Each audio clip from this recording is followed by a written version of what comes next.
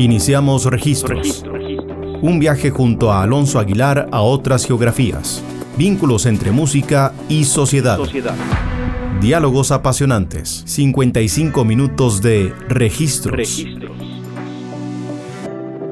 En Amplify Radio 95.5. La voz de una generación. Era la turbulenta década de los 60 y como en prácticamente todos los rincones del mundo, en Brasil la tensión escalaba. El espectro de la Guerra Fría permeaba todo a su alrededor y mientras la Revolución Cubana ganaba simpatizantes más allá de sus fronteras, los Estados Unidos se aseguraban de parar en seco cualquier avance del malvado socialismo. Luego de un golpe de estado al presidente populista João Goulart y la instauración de una dictadura militar de derecha, el descontento era palpable por doquier. Fue en ese momento que un grupo de jóvenes, en Bahía de todos los lugares, decidió tomar parte en el asunto. Sus métodos eran poco ortodoxos, sus ideas no tenían precedente real y seguramente no dimensionaban el riesgo que estaban por tomar. Pero el fervor que sentían era demasiado fuerte como para ser apaciguado, y gracias a ello, la música en el mundo nunca volvió a ser la misma. Guitarras a los Jimi Hendrix y bases de bossa nova a los João Gilberto en una misma canción, críticas al gobierno y referencias a historietas, sensualidad en escena y activismo político. Estas ideas pueden sonar contradictorias, una al lado de la otra. Sin embargo, su mezcla culminó en lo que hoy conocemos como Tropicalia. Quando Pero Vaz caminha, descobriu que as terras brasileiras eram férteis e verdejantes, escreveu uma carta ao rei. Tudo que nela se planta, tudo cresce e floresce. E o Gauss na época gravou.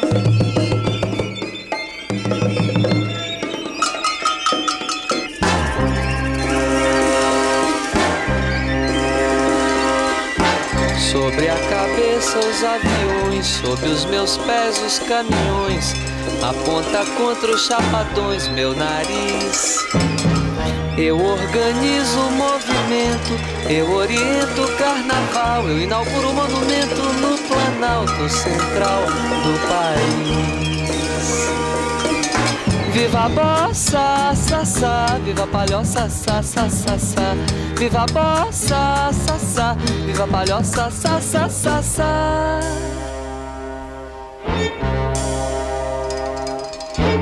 O monumento é de papel crepom e prata, os olhos verdes da mulata, a cabeleira esconde atrás da verde mata, o luar do sertão.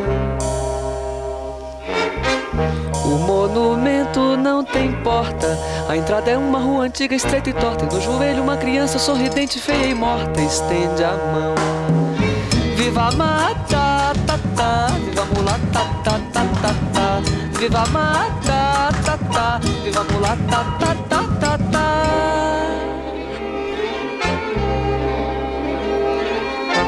No pátio interno há uma piscina com água azul de amaralina, coqueiro, brisa e fala nordestina e faróis.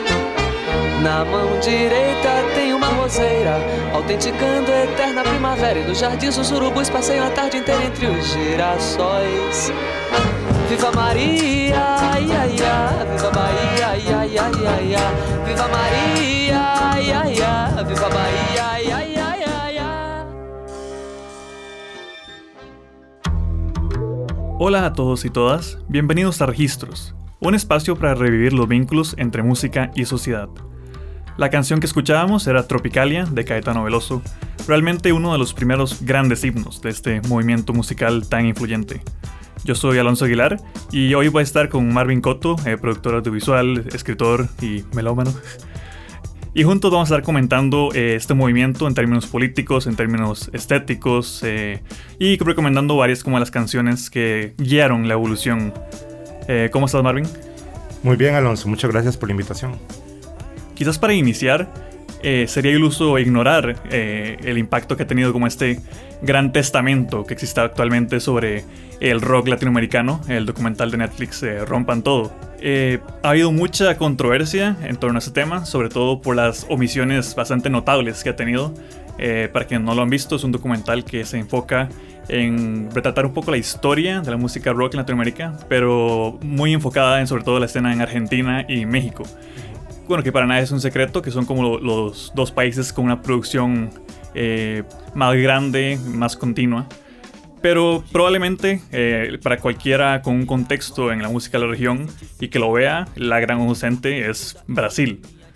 ¿Por qué es eso, Marvin? Como ¿por qué a nosotros como latinoamericanos nos cuesta tanto pensar en Brasil como algo inherente a nuestra cultura? ¿O por qué se generan como estas separaciones para vos? Claro, bueno, primero está la barrera del idioma, creo que eso es innegable.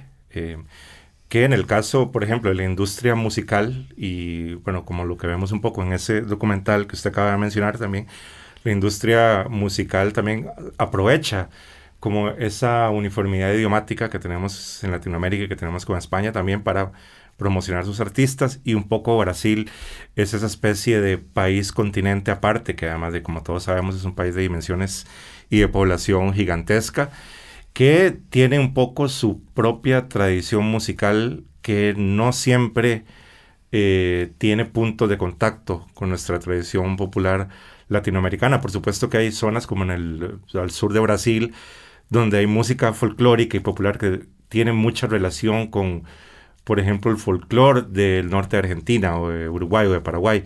Pero en otras zonas se ha desarrollado una tradición completamente diferente, además por haber sido colonizados por un país diferente como lo fue Portugal, que también su forma de colonización tuvo unas dinámicas quizás un tanto diferentes a España. Pero creo que siempre un poco de Latinoamérica lo hemos visto como este continente aparte casi, ¿no? Como este país continente con algunos puntos en común, pero también muchas diferencias y muchas barreras.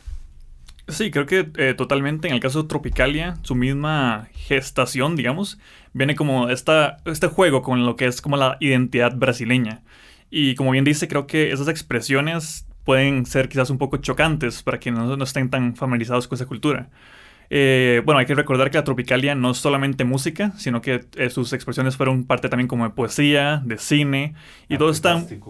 Arte plástico, arte visual, de teatro, y todos jugaban como con estas tradiciones locales, mezclándolas con vanguardias extranjeras o con vanguardias latinoamericanas. Por ese lado quizás sea importante o interesante como pensar qué elementos sonoros describen o representan mejor la Tropicalia para vos, Marvin. Bueno, yo creo como que la innovación principal del tropicalismo en Brasil es la incorporación de la música rock de raíz anglosajona y también de la música, por así decirlo, negra estadounidense, ¿verdad? El soul y el funk, que quizás estaba un poco incipiente a finales de los años 60. Y bueno, un poco lo que hacen los tropicalistas es mezclar esto con la música de raíz brasileña, sobre todo, bueno, la samba y la bossa nova, que eran como los dos ritmos, digamos, hegemónicos en ese momento dentro de la música popular brasileña, aunque hay, como sabemos, decenas, incluso hasta centenas, ¿verdad?, de variaciones y otros ritmos locales, pero generalmente identificamos a la música popular brasileña con la samba y la bossa nova, que la bossa nova se había convertido ya para el momento en que la Tropicalia se convierte en un fenómeno cultural. Ya la bossa nova tenía un renombre internacional, incluso se había dado una especie de occidentalización de la bossa nova, ¿no? Se convirtió en una moda quizás un tanto pasajera en los países del norte, en Estados Unidos, en Europa. Y bueno, también es un poco, el tropicalismo es un poco una reacción también como a ese refinamiento y ese aburguesamiento de la bossa nova, que incluso era una música con una extracción de clase muy urbana, muy de clase media alta, un poco lo opuesto a la samba, que sí es como el ritmo popular por antonomasia.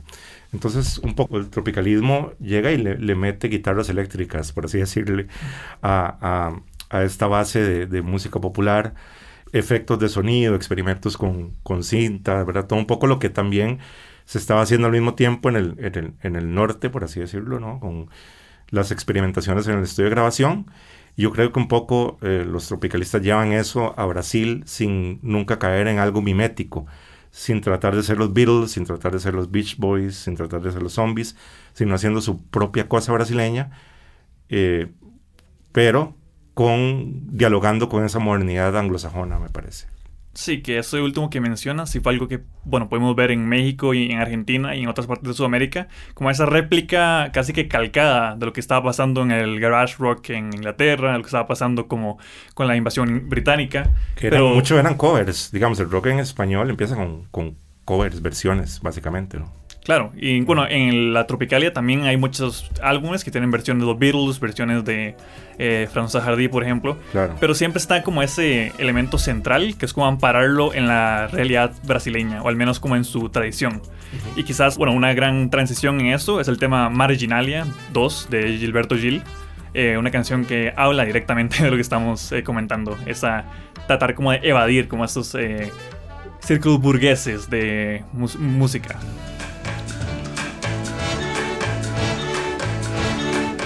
Eu brasileiro confesso minha culpa, meu pecado, meu sonho desesperado, meu bem guardado segredo, minha aflição. Eu brasileiro confesso minha culpa, meu degredo. Pão seco de cada dia, tropical melancolia, negra solidão. Aqui é o fim do mundo, aqui é o fim do mundo, aqui é o fim do mundo. Aqui o terceiro mundo pede a bênção e vai dormir. Entre cascatas, palmeiras, araçás e bananeiras, ao canto da Juriti. Aqui meu pânico e glória, aqui meu laço e cadeia. Conheço bem minha história, começa na lua cheia e termina antes do fim. Aqui é o fim do mundo, aqui é o fim do mundo, aqui é o fim do mundo. Minha terra tem palmeiras, onde sopra o vento forte. Da fome, do medo e muito, principalmente da morte. Lele la la. A bomba explode lá fora, agora o que vou temer? Oh yes, nós temos banana, até pra dar e vender. Lele la la. Aqui é o fim do mundo, aqui é o fim do mundo, aqui é o fim do mundo.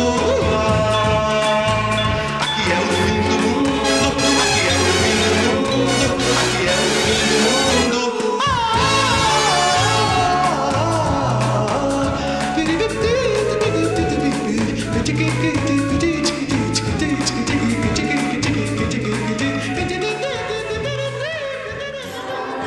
Los diálogos más apasionantes en Registres. En Amplify Radio 95.5.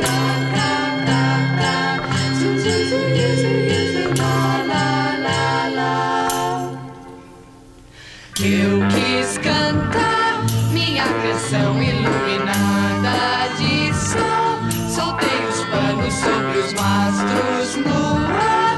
Soltei os tigres e os leões nos quintais. Mas as pessoas na sala de jantar são ocupadas em nascer e morrer. Mandei fazer de puro aço luminoso um punhal para matar o meu amor. E matei às 5 horas na Avenida Central. Mas as pessoas na sala de jantar são ocupadas em nascer e morrer. Mandei plantar folhas de sonho no jardim do solar. As folhas sabem procurar pelo sol e as raízes procurar. Mas as pessoas na sala de jantar, essas pessoas na sala de jantar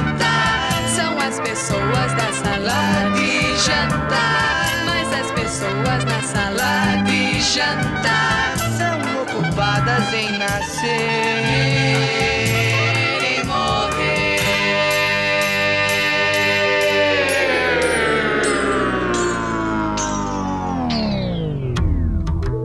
Antes del corte escuchábamos Marginalia 2 de Gilberto Gil, de su álbum homónimo, y posteriormente sonaba Panis et Circensis de Os Mutantes, canción que se volvería todo un himno de este álbum colaborativo simplemente titulado Tropicalia. Este último fue producido por el compositor experimental Rogerio Duprat, quien de hecho se formó en Alemania con ilustres nombres de la música experimental como Karl-Heinz Stockhausen, y luego vino a Brasil y se juntó un poco como con la escena de Bahía cuando ellos pasaron a Sao Paulo. Artistas como Caetano Veloso, a quien escuchamos antes Gilberto Gil, y otros de los grandes nombres que componían el movimiento cuando todos ellos se mudaron. Tal lanzamiento, Tropicalia, serviría como una especie de manifiesto musical para todos los involucrados. El título Panis et Circensis, de hecho, se refiere literalmente a la frase peyorativa pan y circo, utilizada para criticar las prácticas facilistas y simplistas de gobiernos demagogos. A pesar de las críticas a la dictadura militar, los tropicalistas tampoco eran demasiado populares entre la izquierda más ferviente, que es algo que siempre me ha interesado. Quienes criticaban sobre todo como las influencias capitalistas, el hedonismo, la sensualidad amplificada que proyectaban todos esos artistas. Entonces, ¿cómo analizamos realmente como este impacto político que tenía Tropicalia como movimiento? Porque sufría de esto que era demasiado de derecha para la izquierda y demasiado de izquierda para la derecha, quizás. Y un contexto de dictadura militar, ¿no? Que recordemos que empezó en 1964. Entonces, cuando el tropicalismo llega a su auge, tenemos ya 4 años de dictadura en Brasil. A mí me gustaría hacer como una relación entre el tropicalismo y lo que se llamó en los años 60 la nueva izquierda, a pesar de que generalmente asociamos a la nueva izquierda como un fenómeno más que nada anglosajón o europeo, pero yo creo que hay un poco algunos ecos de esa sensibilidad de la nueva izquierda de los años 60 en algo como el tropicalismo, que era un poco también salirse de las ortodoxias más rígidas, tanto políticas como estéticas de la izquierda más tradicional. Y aquí es donde viene esa tensión que usted mencionó hace un momento, entre los jóvenes estudiantes universitarios que estaban formados en una cultura de izquierda más nacionalista, muy antiimperialista, y que les resultaba chocante, ¿no?, que estos artistas estuvieran dialogando tanto con influencias anglosajonas y supuestamente imperialistas y decadentes, ¿no?, para esta sensibilidad de izquierda más tradicional. Entonces yo creo que también eso demuestra el verdadero carácter rupturista del tropicalismo, porque cuando uno tiene en contra tanto a una dictadura militar como al marxismo más ortodoxo, es porque es una buena señal de que está haciendo algo diferente y algo interesante, ¿no? Entonces, por ahí sí me gustaría asociarlo con esa nueva izquierda, ¿no?, que también desde el punto de vista, digamos, de sensibilidad social, también tenía actitudes más liberales hacia la sexualidad, la familia, el uso de drogas, etcétera, algo que en la izquierda latinoamericana y brasileña todavía era muy mal visto, se veía como vicios burgueses, básicamente, ¿no? Sí, y también recordar que la música, digamos, en términos líricos de la Tropicalia, jugaba mucho con esa dicotomía, con ese juego entre alta y baja cultura, que es algo que a mí también me apela bastante, que es cuando mencionan en una misma canción, por ejemplo, a Jean-Luc Godard o a frases de Jean-Paul Sartre, y luego hablan de cómics de Batman, luego hablan de fiestas, de LSD, por ejemplo. Uh-huh. Entonces, como eso que menciona Marvin, como esa ruptura tanto de los parámetros intelectuales que usualmente están muy asociados como a toda música experimental, creo que fue quizás lo más refrescante del inicio de este movimiento. Es como decía en la película de Jean-Luc Godard, masculino o femenino, los hijos de Marx y Coca-Cola. Creo que esa es una excelente descripción también para un poco de lo que estaba haciendo la Tropicalia en ese momento también, y un poco ese rescate de materiales bajos, entre comillas, porque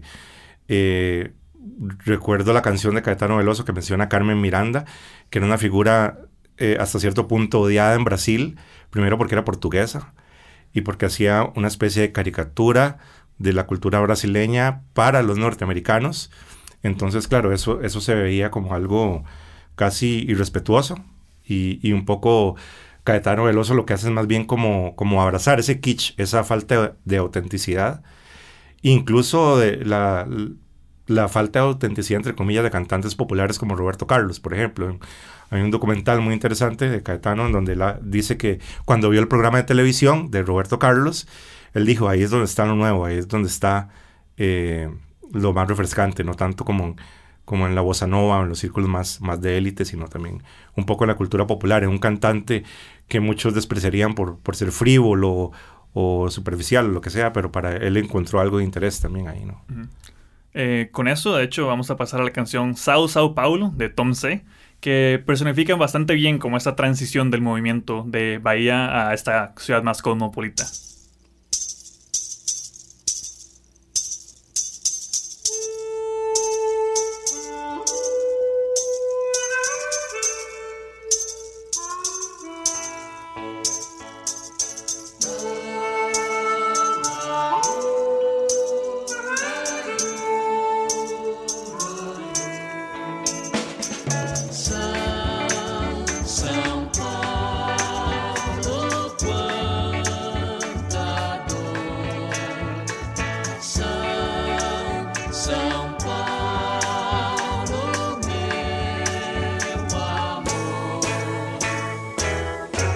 São 8 milhões de habitantes de todo canto e nação que se agridem cortesmente, correndo a todo vapor e amando com todo ódio, se odeiam com todo amor. São 8 milhões de habitantes, aglomerada solidão, por 1000 chaminés e carros gazeados à prestação. Porém, com todo defeito, te carrego no meu peito. São Paulo, quanta dor. São Paulo, meu amor. Salvai-nos por caridade, pecadoras invadiram todo o centro da cidade, armadas de ruge e batom, dando vivas ao bom humor, num atentado contra o pudor. A família protegida, o palavrão reprimido, um pregador que condena, uma bomba por quinzena. Porém, com todo defeito, te carrego no meu peito. São Paulo.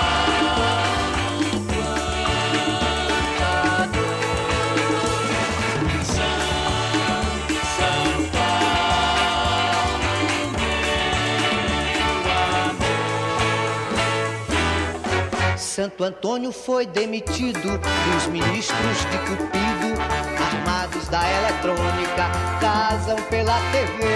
Crescem flores de concreto, céu aberto, ninguém vê. Em Brasília é veraneio, no Rio é banho de mar. O país todo de férias, aqui é só trabalhar.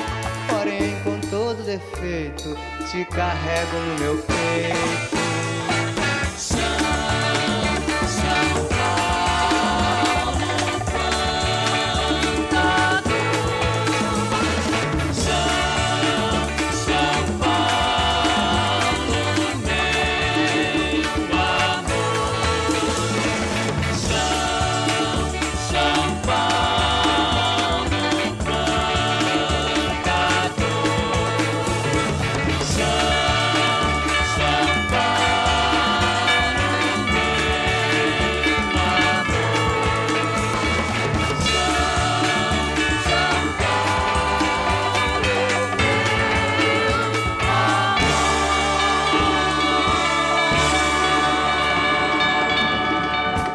Los diálogos más apasionantes en registro.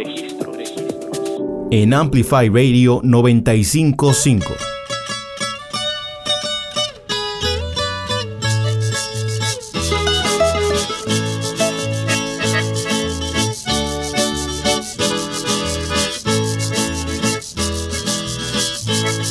Astronauta libertado, minha vida me ultrapassa em qualquer rota que eu faça. Dei grito no escuro, sou parceiro do futuro na reluzente galáxia. Eu quase posso palpar a minha vida que grita, emprenha e se reproduz na velocidade da luz.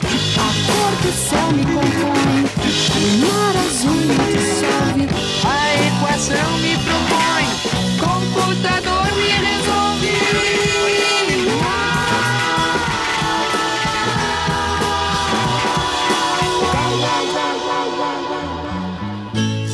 Astronauta libertado, minha vida me ultrapassa em qualquer rota que eu faça. Dei grito no escuro, sou parceiro do futuro na reluzente galáxia. A meia velocidade, passei com 7 milhas, orgulho, cor e espaço, não me tenho nem me faço. A rota do anis, calculo o tempo que passo. Minha dor é cicatriz, minha morte não me quis.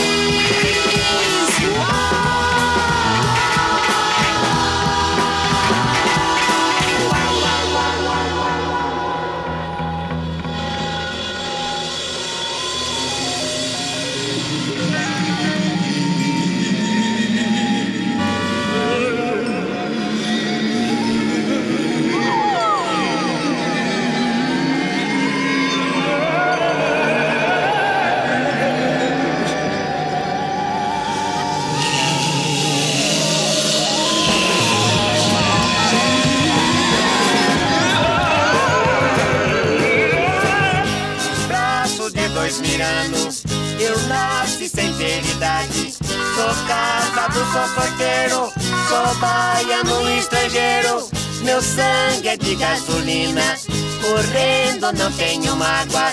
Meu peito é de sal de fruta, fervendo no copo d'água. Barbaridade, ué.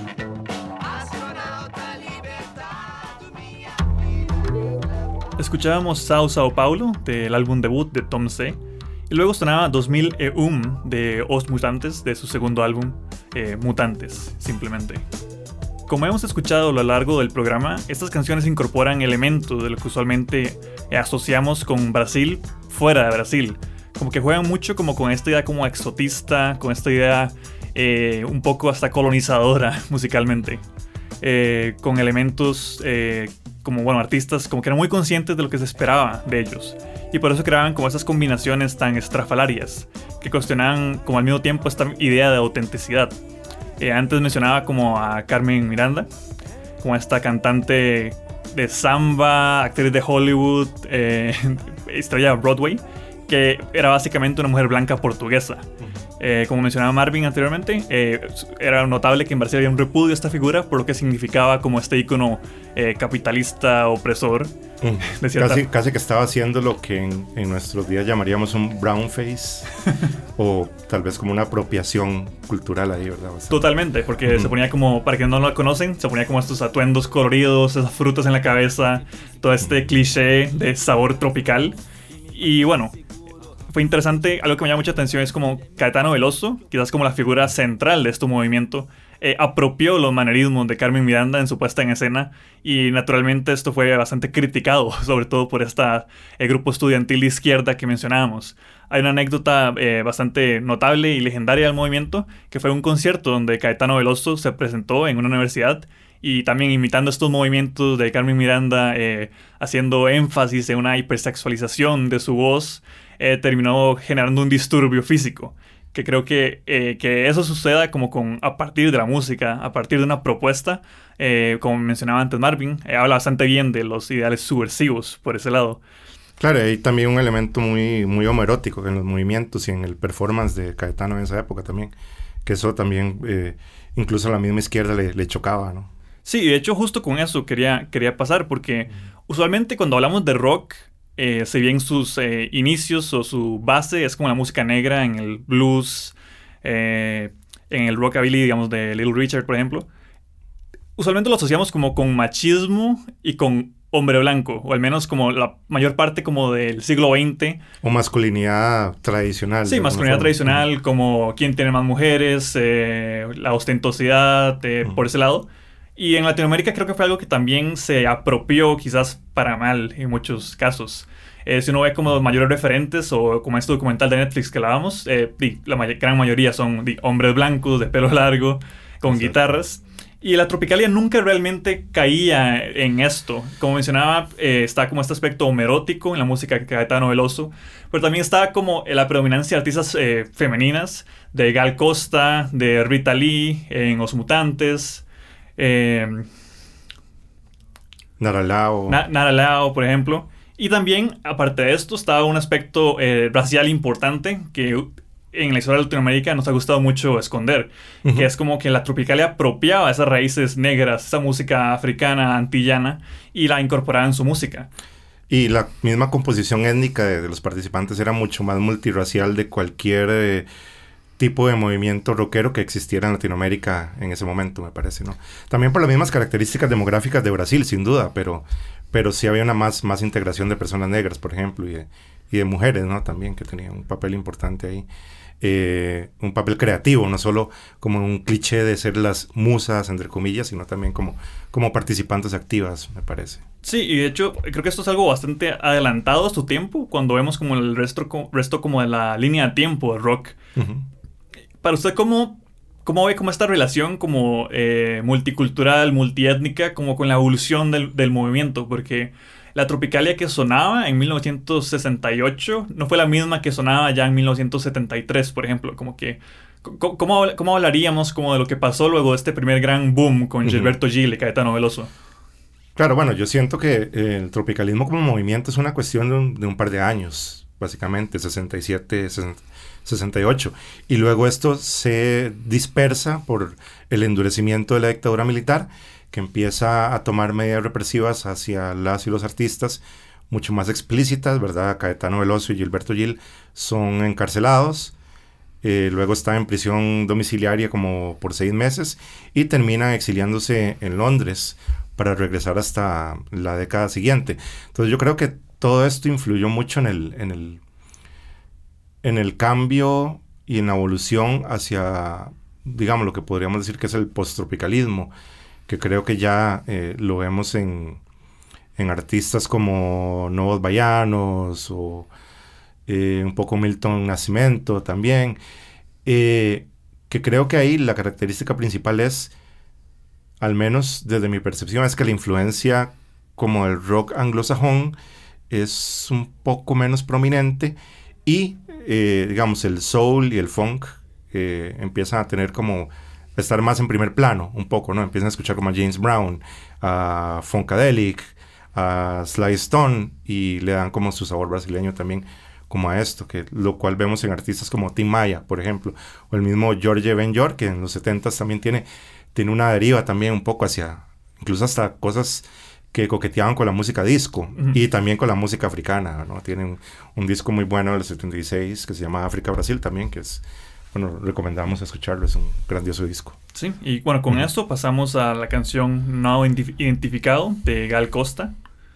Vamos con la música.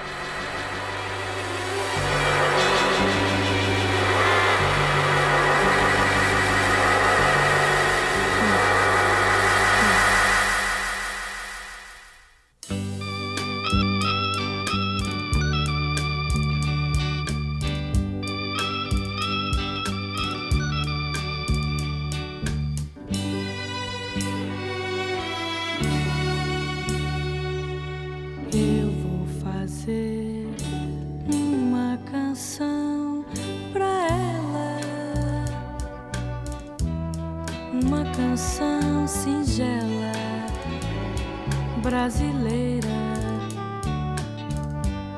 para lançar depois do carnaval. Eu vou fazer iê romântico, anticomputador sentimental. Eu vou fazer uma canção de amor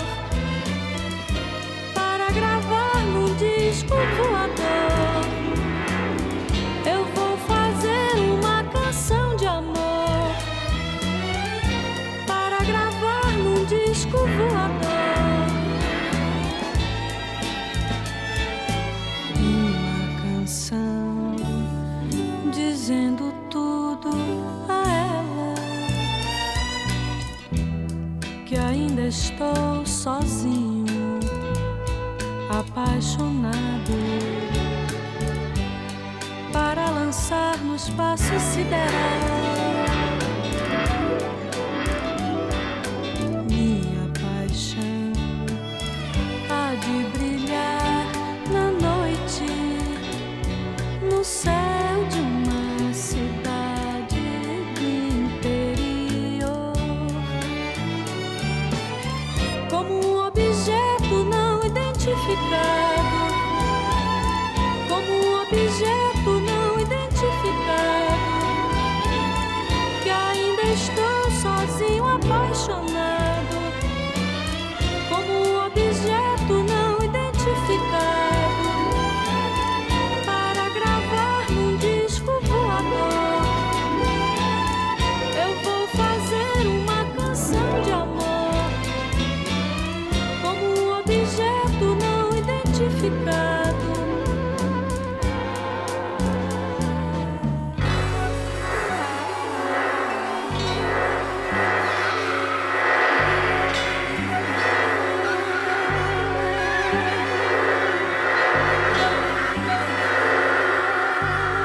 Los diálogos más apasionantes en registro. En Amplify Radio 95.5.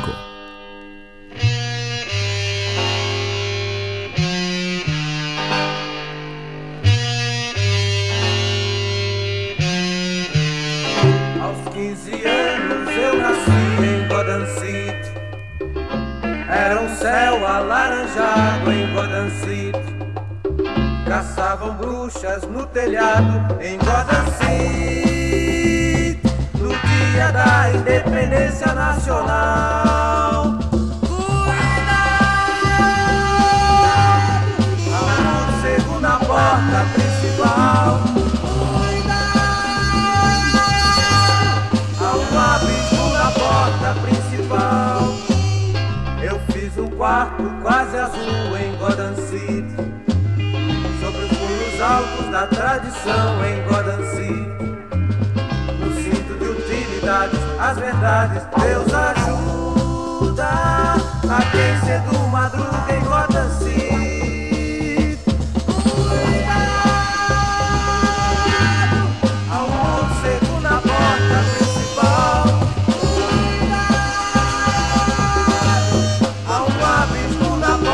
Principal. No céu de Gotham City é um sinal. Sistema elétrico nervoso contra o mal. Meu amor não dorme, meu amor não sonha. Não se fala mais de amor em Gotham City.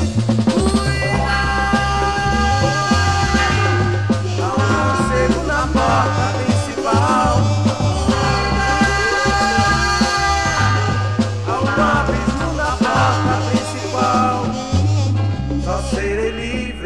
Sair de Gotham City. Agora vivo o que vivo em Gotham City, mas vou fugir com meu amor de Gotham City. A saída é a porta principal. Há um morcego na porta principal. Antes del corte escuchábamos Nada Identificado de Gal Costa y posteriormente Gotham City de Os Brazos. Si bien hemos hablado de artistas sumamente innovadores e imaginativos, su estatus canónico no llegó de inmediato, al menos en el resto del mundo. Con el exilio político de Caetano Veloso y Gilberto Gil, como mencionaba Marvin, el movimiento perdió parte de su tracción internacional al menos, porque es cierto como que se dio una gran producción, sobre todo en la post-Tropicalia, y que nunca realmente cesó. Pero no fue como hasta finales o mediados de los 80 cuando creo que el movimiento fue como apropiado por quizás como el canon del rock o los entes validadores.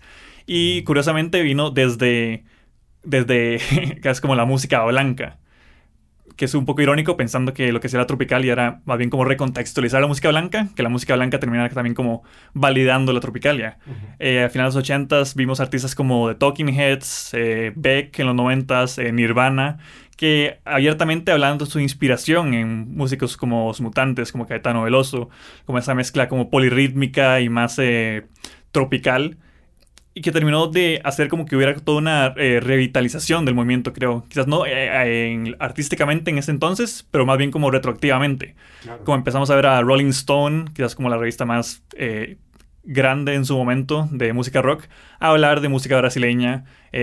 Hoy en día también se ve como revistas como Pitchfork que hablan como de Milton Nascimento como uno de los grandes de la historia de la música. Uh-huh. Y creo que toda esa recontextualización vino básicamente por este momento. Entonces quería preguntarte, Marvin, ¿dónde podemos ver como esa influencia de la Tropicalia quizás como en la música contemporánea?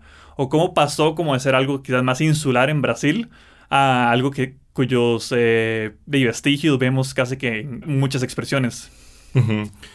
Sí, yo creo que es curioso lo que usted menciona, Alonso, porque la Tropicalia fue un fenómeno que en su momento de auge digamos que no tuvo ninguna repercusión en el mundo anglosajón o en Europa, más allá quizás de alguna participación en un programa televisivo o demás.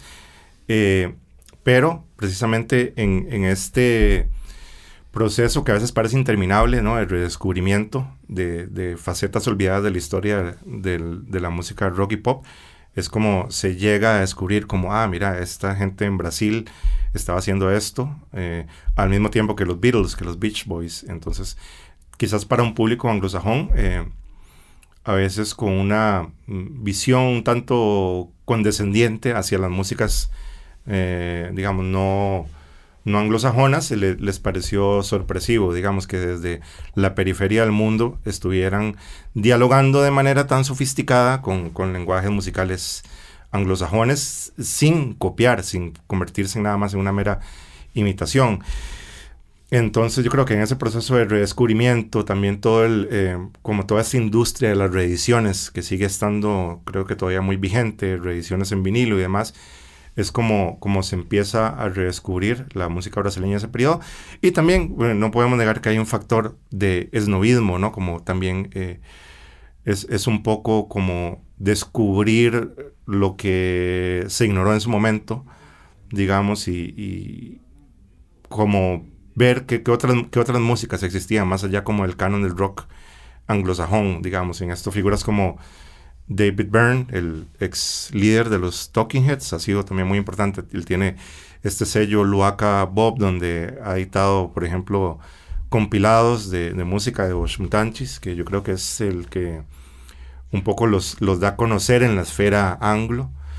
Y yo creo que un poco ese espíritu tropicalista, al ser redescubierto en los años 80 y 90, me remite mucho como a cierta sensibilidad ecléctica que había en los 90 en artistas como Beck, que creo que es uno de los grandes propulsores en Estados Unidos como de la música brasileña, pero también incluso el post-rock, ¿no? Hay bandas como Stereolab que empiezan haciendo música de guitarras más convencional y empiezan luego a incluir influencias brasileñas en sus discos, digamos. Un poco el post-rock también tiene algo de música brasileña ahí. Un músico como Arto Lindsay, que fue una figura muy importante de lo que a finales de los 70 fue el No Wave, que era como esta música muy abrasiva, muy poco accesible, muy áspera de Nueva York, y luego él da un giro y empieza a hacer música inspirada en Brasil, digamos, inspirado no solo en la Tropicalia, sino también incluso en la misma bossa nova. Entonces, curioso que más que en Latinoamérica, yo veo un poco el legado en el mundo anglosajón, extrañamente, ¿no? Sí, porque también podemos hablar de Happy Mondays y como en sus raves mezclan como esta música tropical. Claro. Y bueno, con esas combinaciones eclécticas pasamos con Lindo Nella de Nara Leao, una canción que tiene como un elemento de chanson francés, pero combinado como con, claro, lo que hablábamos como de los cimientos de la producción de Rogerio Duprat.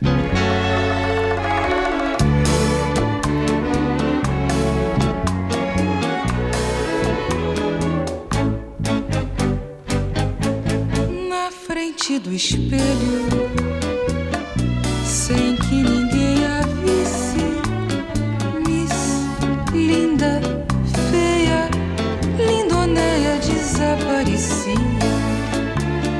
despedaçados, atropelados, cachorros mortos nas ruas, policiais vigiando, o sol batendo nas frutas, sangrando. Ai, meu amor, A solidão vai me matar de dor.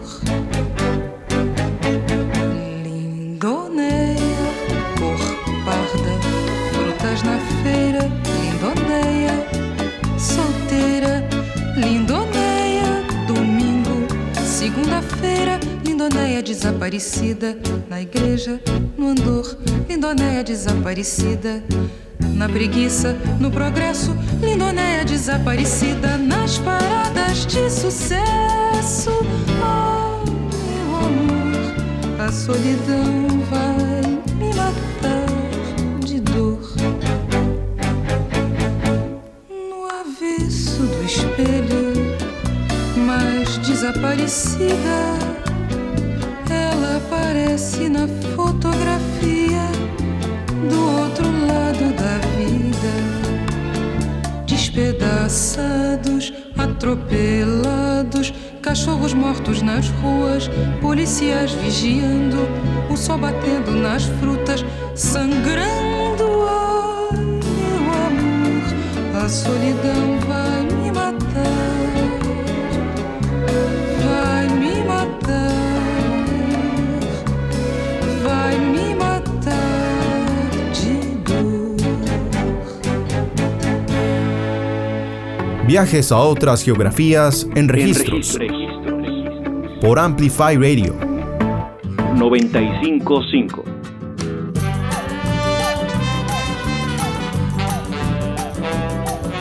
Moro num país tropical, abençoado por Deus e bonito por natureza. Mas que beleza! Em fevereiro tem carnaval. Tem carnaval. Eu tenho um fusca e um violão, sou flamengo, tenho uma nega chamada Teresa. Some baby, sou um menino de mentalidade mediana. Pois é. Mas assim mesmo feliz da vida, pois eu não devo nada a ninguém. Pois é. Pois eu sou feliz, muito feliz comigo mesmo. Moro num país tropical, abençoado por Deus e bonito por natureza. Mas que beleza! Em fevereiro tem carnaval. Tem carnaval. Eu tenho um fusca e um violão, sou flamengo, tenho uma nega chamada Teresa. Some baby, eu posso não ser um band líder, mas assim mesmo lá em casa todos meus amigos, meus camaradinhas me respeitam. Essa é a razão da simpatia, do poder do algo mais e da alegria. Moro num país tropical, abençoado por Deus e bonito por natureza. Mas que beleza! Em fevereiro tem carnaval. Tem carnaval. Eu tenho um fusca e um violão, sou flamengo, tenho uma nega chamada Teresa. Ó, no patropi, abençoado por Deus e bonito por natureza. Mas que beleza! Em fevereiro tem carnaval. Tem carnaval. Eu tenho o fu e o viol, sou flamengo, tenho uma nega chamada Tereza. Sou flamengo, tenho uma nega chamada Tereza. Eu sou flamengo, tenho uma nega chamada Tereza. Eu sou flamengo, uma nega chamada Tereza. Eu sou flamengo, tenho uma nega chamada Tereza. No meu Brasil Moro num país tropical, abençoado por Deus y bonito por naturaleza. Sonaba inicialmente Lindoneia de Nara Leao, otro gran tema del álbum Tropicalia, y luego escuchamos País Tropical de Jorge Ben-Hor. Personalmente uno de mis artistas predilectos de este movimiento, como mencionaba Marvin, por cómo juega como con la música disco. Y bueno, quizás para finalizar, en el aspecto más personal, ¿qué artistas ya como que más quizás lo sorprendieron de la Tropicalia, como más hace como que vuelva a sus lanzamientos, a su música? ¿Cuáles tiene más en rotación o siente como que se acoplan mejor como al panorama contemporáneo de escucha? Bueno, yo creo que de toda esa camada de artistas, sin duda Os Mutanchis me parece una banda extraordinaria, digamos, y que su música, a pesar de tener esas marcas sonoras tan de la época, que asociamos tanto con los años 60, ¿verdad? El uso de los efectos de sonido y un poco la experimentación sonora, creo que ha envejecido muy bien, al menos sus primeros 2 álbumes. Creo que es una banda que nunca deja de sorprenderme y de parecerme inspiradora. Y bueno, Caetano Veloso es una figura, digamos, para mí ya mítica, con una carrera larguísima de decenas de discos, hay que decirlo, sí, de calidad variable. Ha tenido sus momentos más inspirados y menos inspirados.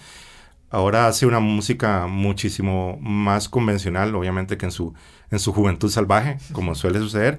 Pero yo creo que es una figura casi que a la altura de Bob Dylan o Leonard Cohen, cualquier cantautor anglosajón ya canonizado, digamos. Me parece que es una figura totémica también. Entonces, un poco esos 2 artistas yo creo que son a los que más regreso también. Pues hay parte también de la producción de Gal Costa, sobre todo sus primeros 2 álbumes, que me parece que resiste muy bien el paso del tiempo. Sobre todo el segundo álbum, que me parece que es un álbum muy interesante, muy arriesgado para su época, donde ya empieza a jugar un poco más con el rock, ya así más psicodélico, ¿no? Que también fue muy mal recibido en su tiempo, ¿verdad? Ese me parece un disco que quizás no se escucha tanto, del que no se habla tanto, no está tan canonizado como otras obras del tropicalismo, pero me parece que es un disco que vale la pena redescubrir. Es, bueno, autotitulado, pero también se conoce como Cine Olimpia. Cinema Olimpia también, sí, del 69. Sí. Bueno, de hecho, en todo el programa hemos hablado de las distintas variantes que ha tenido el movimiento, la diversidad tanto en etnias, tanto en género, tanto en sonidos. Entonces les invitamos a todo aquel que haya escuchado el programa también para buscar más allá, digamos, porque cada artista Tropicalia tiene casi que su propio mundo, de una u otra manera. Con eso, de hecho, vamos llegando al final de este episodio debut de Registros. Quería agradecerle a Marvin Cotto por su participación, sus inserciones, por el tiempo en general de acá. Espero que podamos tenerlo en programas futuros. Claro, ¿no? Con mucho gusto, y muchas gracias a todos y todas por escuchar. Gracias por sintonizar. Estaremos todos los martes a las 6 de la tarde explorando la historia detrás de los movimientos más emocionantes y más relevantes de la música del mundo. Soy Alonso Aguilar y esto fue Registros. Finalizamos Registros por hoy en Amplify Radio. Los diálogos más apasionantes, vínculos entre música y sociedad. Alonso Aguilar vuelve el próximo martes a las 6 de la tarde con más viajes a otras geografías en Registros. Por Amplify Radio 95.5. La voz de una generación.